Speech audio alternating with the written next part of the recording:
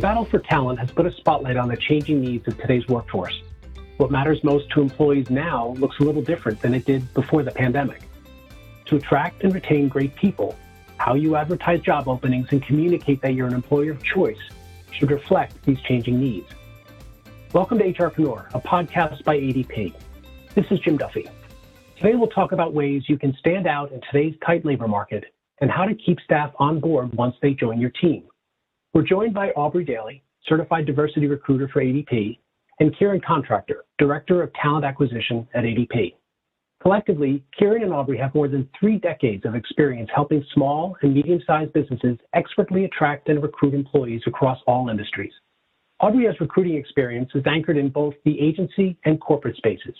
As a client recruiter with ADP, she partners with ADP HR outsourcing clients on a full cycle recruiting, in from entry-level to C-level roles across all major industries.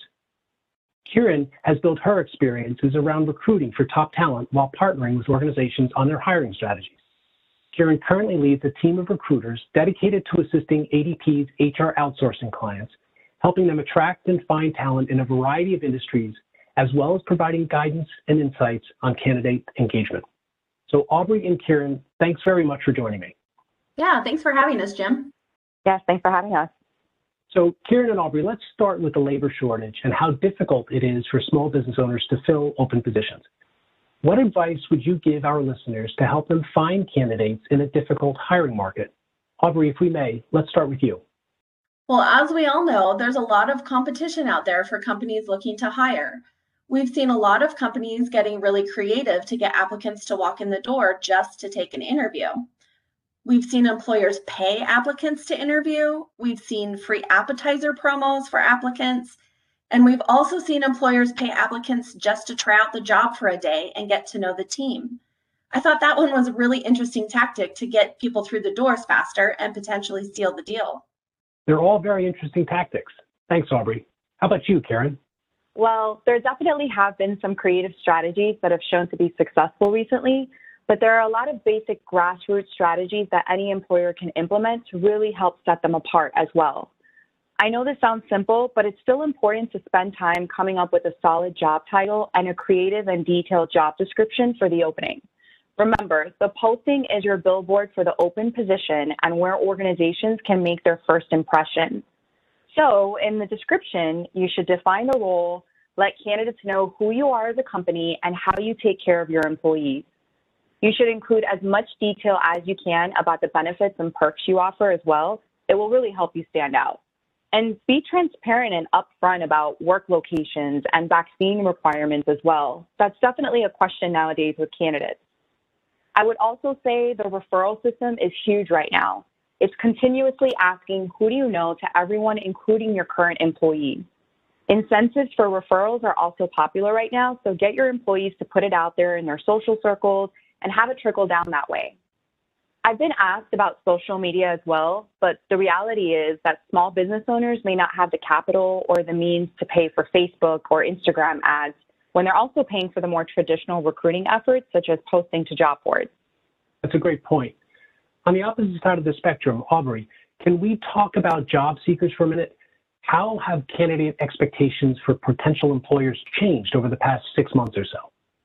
Well, the hot topic right now is workplace flexibility or remote work. It's big.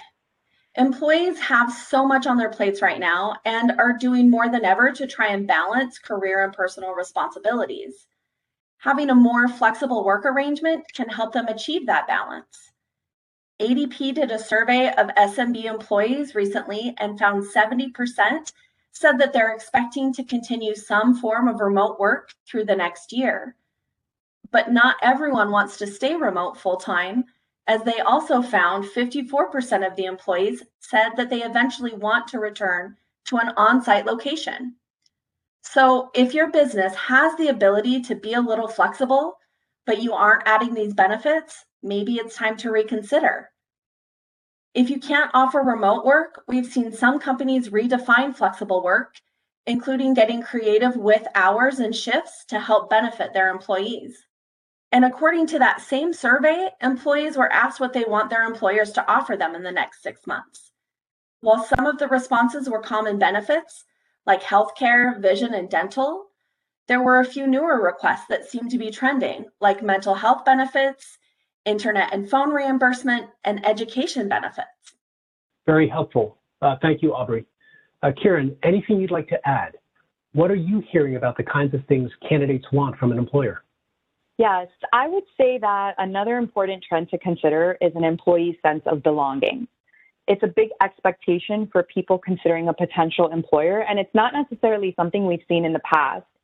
We're still in a state where people are anxious and worried, and if an employer is not considering those emotions, candidates will walk away. Candidates are also looking for a structured training program as well when they start. If a new employee starts off with a scattered onboarding process, they may feel that the employer hasn't taken the time to make them feel like they're ready to contribute. We've also seen some candidates that have left the company within a couple of weeks because the employer's expectation was that the candidate should hit the ground running. But that kind of mentality where there is no plan creates a lack of empathy and consideration for the candidate. That's a great insight. Thank you, Kieran. And if I may ask a follow-up, what can a small business owner do to stand out from their competition and help make them more attractive to prospective applicants? Well, we've already covered remote or flexible work as a way to stand out, but there really is a lot more that an employer can do to set them apart. For starters, let's talk about branding. Now, when you hear me say that, your mind may go straight to your website or your social media handles, but that's not what I want to talk about. I think one of the most important things a business can do for their brand is to acknowledge that we're in the midst of a pandemic and that you want to make sure that you're doing everything in your power to keep your employees safe. Over 50% of candidates consider safety to be a top priority as they're looking for a job. So you need to show that you're serious about your employees' safety. And 70% of candidates care about what an organization is doing to showcase diversity and inclusion and their dedication to social responsibility as well. So promoting what you're doing in these areas could help you look attractive to candidates that want to work for your business that helps them fulfill their sense of purpose. Great point, Kieran. So to add to this, I've seen that companies are continuing to realize that personal life will always be a part of business life, especially now.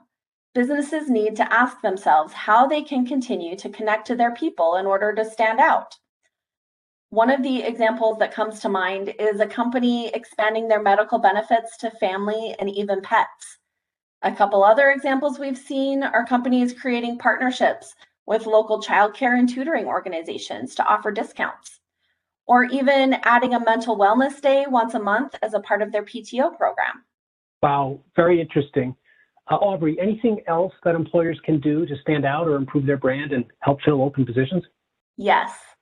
Employers can also tap into their current employees. They're your most valuable recruiting asset. One of the top reasons why candidate declines an offer is due to negative reviews employees leave about an employer on sites like Glassdoor. Candidates today are very savvy in researching their options, so reviews can be very damaging or advantageous to an employer's hiring process. Candidates care more about what employees say about the company they're working for than maybe that video that you created for your website that brags about how good you are. That's a great point, Aubrey. Thank you. Kieran, what do you think are some of the biggest reasons employers do not fill an open position? Is there anything they can do to make the process easier on themselves, or do you have any tips for them? I think the biggest thing an employer can do is to prioritize the hiring process. Don't wait a week to get back to a very qualified candidate, and be transparent and honest about the salary and job responsibility expectations. Most importantly, keep the lines of communication open.